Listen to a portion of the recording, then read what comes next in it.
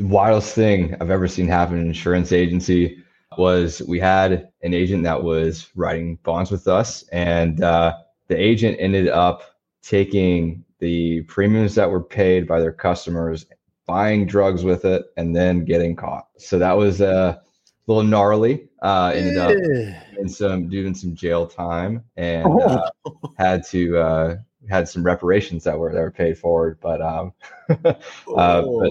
my name is Jackson Cromer. I'm with Bond Exchange in Charlotte, North Carolina, and I help insurance students do debts with Surety, and I'm an insurance dude. Insurance dudes are on a mission to escape being handcuffed by our agencies. How? By uncovering the secrets to creating a predictable, consistent, and profitable agency sales machine. I am Craig Pretzinger. I am Jason Feldman. We are agents. We are insurance dudes.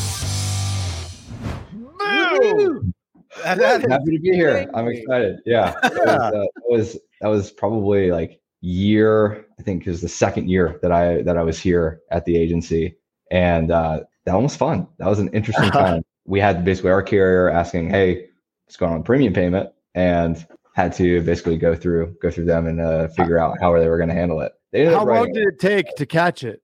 It was, I mean, that agency was writing premium or writing bonds with us for, I mean, years and years. But I think that the instance ended up happening probably within like 8 to 10 months. It wasn't a very long time. Yeah, it's still a long time, right? Yeah. It's like you watch what like criminal behavior, and they'll start off super careful, right? And then they're getting away with it. And then in insurance, because everything's so low tech and it just takes forever. Yeah. It's like he's 7 months in and he's feeling good about it. He's like, I got my scam going, right? Exactly. And then he gets lazy and whatever. And just it's crazy that you can actually, like, somebody can, number one, it sits okay with them to do this in the first place, right? Yeah. Like, this is a logical thing that's going through my head, right? It's just wild. Like, and then to think that it's not that you won't get caught. Yeah. Like, it's remarkable. Next thing you know, you show up at his office. He's laying nude on his table, smoking crack with a bunch of farm animals. Yeah. And then the freaking FBI kicks in the front door. Right. And all the fun and games are over. What was he doing? I believe it was cocaine. What? I believe it was cocaine. Yeah. Correct. So he's living fast and furious. Yeah. Fast, furious, nonstop, and ready to go. Oh, man. Yeah. That one was pretty gnarly. So Jackson, how'd you get into this thing? Like, how'd you get into selling bonds to crackheads? The journey was a little different. I got out of college and I started actually working at a wilderness therapy company. So I was out in the woods in Asheville, North Carolina for like 8 days at a time. I was working with kids that struggle with mental issues, and had recently been married, and we had our first son on the way. And it was getting to the point of just, hey, this isn't really working anymore. Like, you're gone for 8 days at a time. I can't contact you. What's going to happen? And I got on with the perfect situation. Yeah, it was a rough one, right? But I got on with Bond Exchange in 2016, about a month before our first son was born. And I think I started out here as a renewal underwriter. I had no clue of what I was doing or how to process really much of anything. But I came in and I really wanted to gain a better run. Exactly. Yeah. We're just kind of flying by the seat of our pants. But I wanted to learn more, and went through some underwriting designations, got a better understanding of what the strategy and mission of the organization was. And we took it from there and really tried to accelerate the growth of the company when we launched the website. And that happened in 2016, 3 months after I started.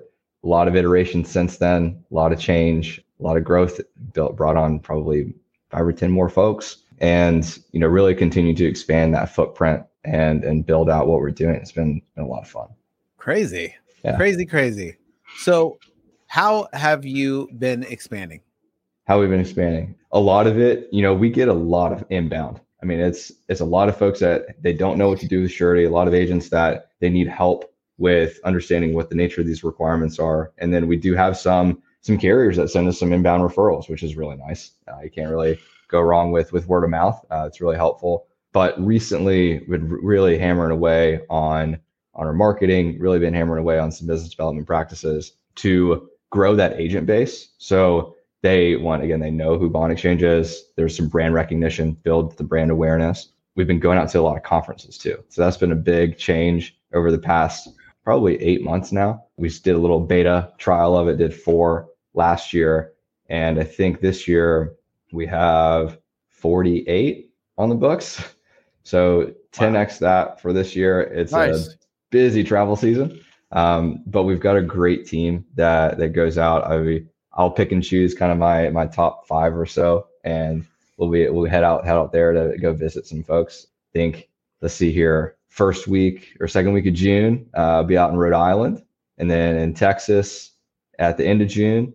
I think we've got one in Scottsdale. I think you're coming up maybe in August, but we've got folks that are heading down to Florida for basically 3 weeks. Get a little like mini vacation while out doing conferences. Wow. Should be a good time.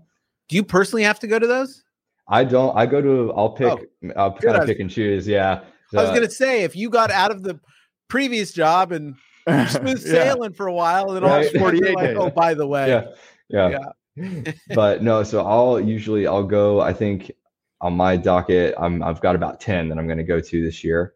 And then we'll split it up. We've got a team that kind of rotates to make sure that we've got enough coverage to get out there where no one's getting their, burnout on travel too much. So Jackson, let's pretend that Mr. Jason knows nothing about Surety, and you were going to explain it to him. How would you walk him through that? Absolutely. I think luckily with Surety, you'll have someone that's going to be coming to you with, I need this bond, like I need X, Y, or Z. And what I usually will start with is, okay, well, this person's coming to you. What's the industry that they're in, right? Are they an auto dealer? Are they in construction? Are they in financial services? Are they a mortgage broker or mortgage lender? And from there, it's who's requiring this bond of them. What's the point of the obligation? So you'll have a lot of these state or city or county requirements that will come up, and those folks will actually say, hey, XYZ contractor, you need to have a $25,000 bond if you want to do business in the state of California. Or in Arizona, like there's a lot of different license classifications in Arizona. That's a fun one. But hey, you're a residential builder, you need a $5,000 bond requirement. Boom, go. So those are my 2 big questions first is, what industry are you in and who's requiring the bond? From there, we can kind of get a better understanding of, all right, what's the bond amount? And then what is the underwriting information that we need to be able to process this quote for you? A lot of these bonds, they're underwritten based off of a soft credit check. So you got to kind of parse through the, hey, I need a social security number. A lot of folks don't want to give that to you. But there is a way to go about that process where, you're providing them with some of that comfort, some of that really understanding that you're here, you know what you're doing, and that you're there to provide them with a service and some help. So that they can take care of what they need to do to get their business running. What's the best ways to navigate through that part of the conversation? Sure. When we do that, I would always let them know basically, hey, it's a soft credit check. It's not going to affect your credit anyway. And that, this gets stored in a secure location that's encrypted. Once it's in there, like I can't see it. So like it's there. I can see what it returns for me to be able to underwrite the account. But other than that, that's it there. Like it's tied away and it's gone. Is it like other forms of bond? Like, do they, like with a 25,000, is there somebody that's investing 25,000 on the other side to fund the bond, or it's through the company itself? Yes, not quite. So like with Surety, it's this weird 3-party obligation, right? So like traditional insurance, 2-party, you've got the insured and the carrier. With Surety, you have the principal, which is the insured or your customer. You have the surety company, which provides the financial backing. And then you have the obligee, which is the state, city, county project owner for your payment performance bonds that is requiring the bond of the principal. And what ends up happening is, in the event that principal defaults on their obligation. So let's say for a motor vehicle dealer, they sell you a car and they never give you the title. Well, that's illegal.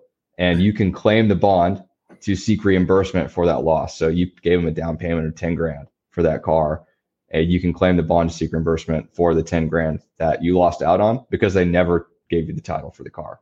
So it's a protection for the consumer for fraud and unethical behavior. It's a protection for taxpayers when it comes to these large payment performance bonds for federally funded construction work. So anytime those, a contractor walks off of a job or they do something that violates the terms of their contract, they go over time to complete on the contract and never actually finish the project. Well, a bond can be claimed to provide protection to the project owner in those cases.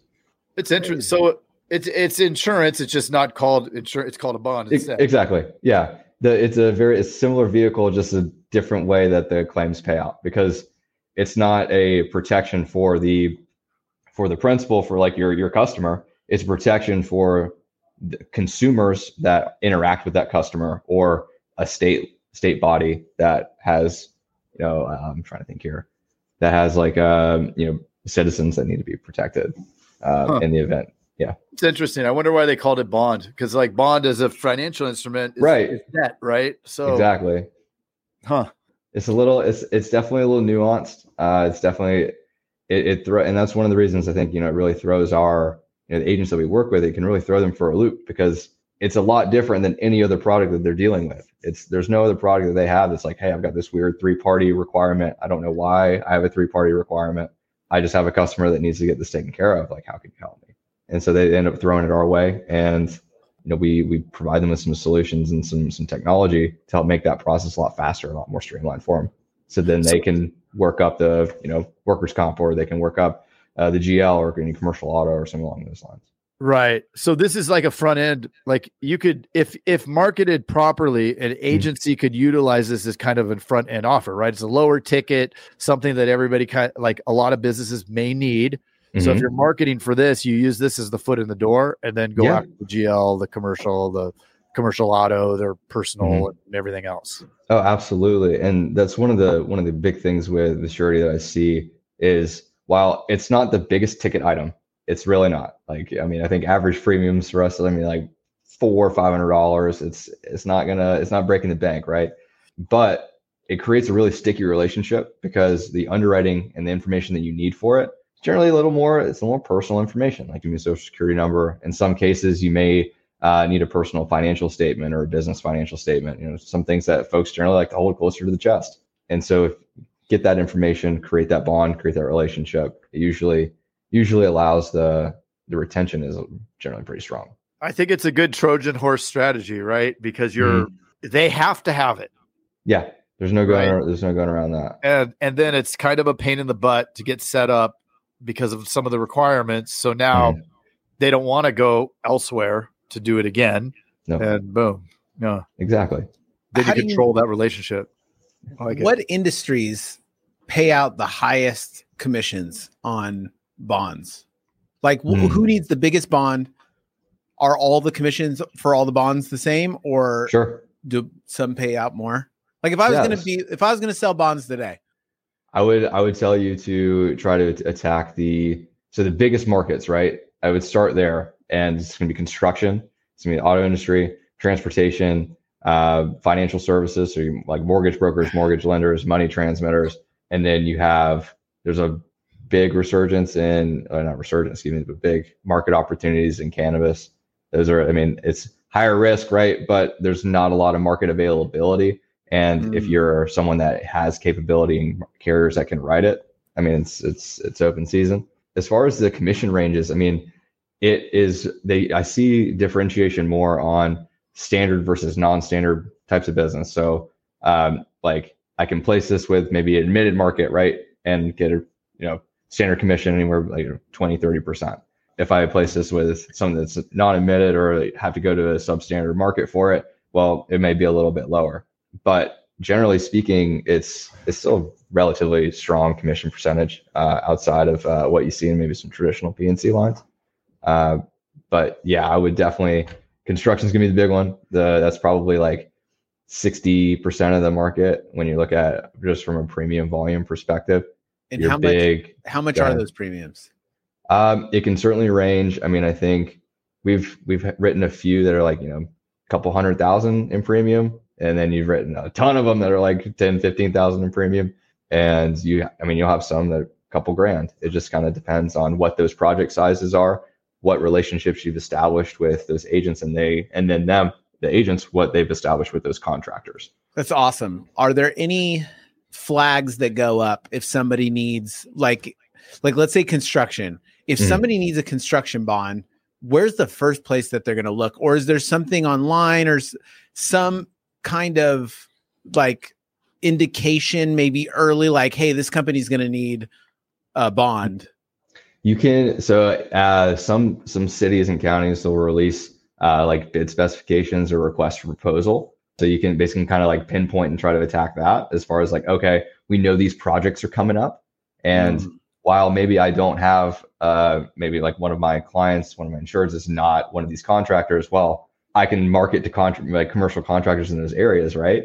And try to find them. But for us, again, we're just working with agents. So we will end up kind of trying to pinpoint some of the agencies or reach out to agencies that maybe have specialization in, construction risk or like, hey, probate or kind of estate type attorneys or things along those lines. But it just varies. I mean, it's so far reaching as far as the different industry categorizations that you can kind of, you don't necessarily need to pick and choose.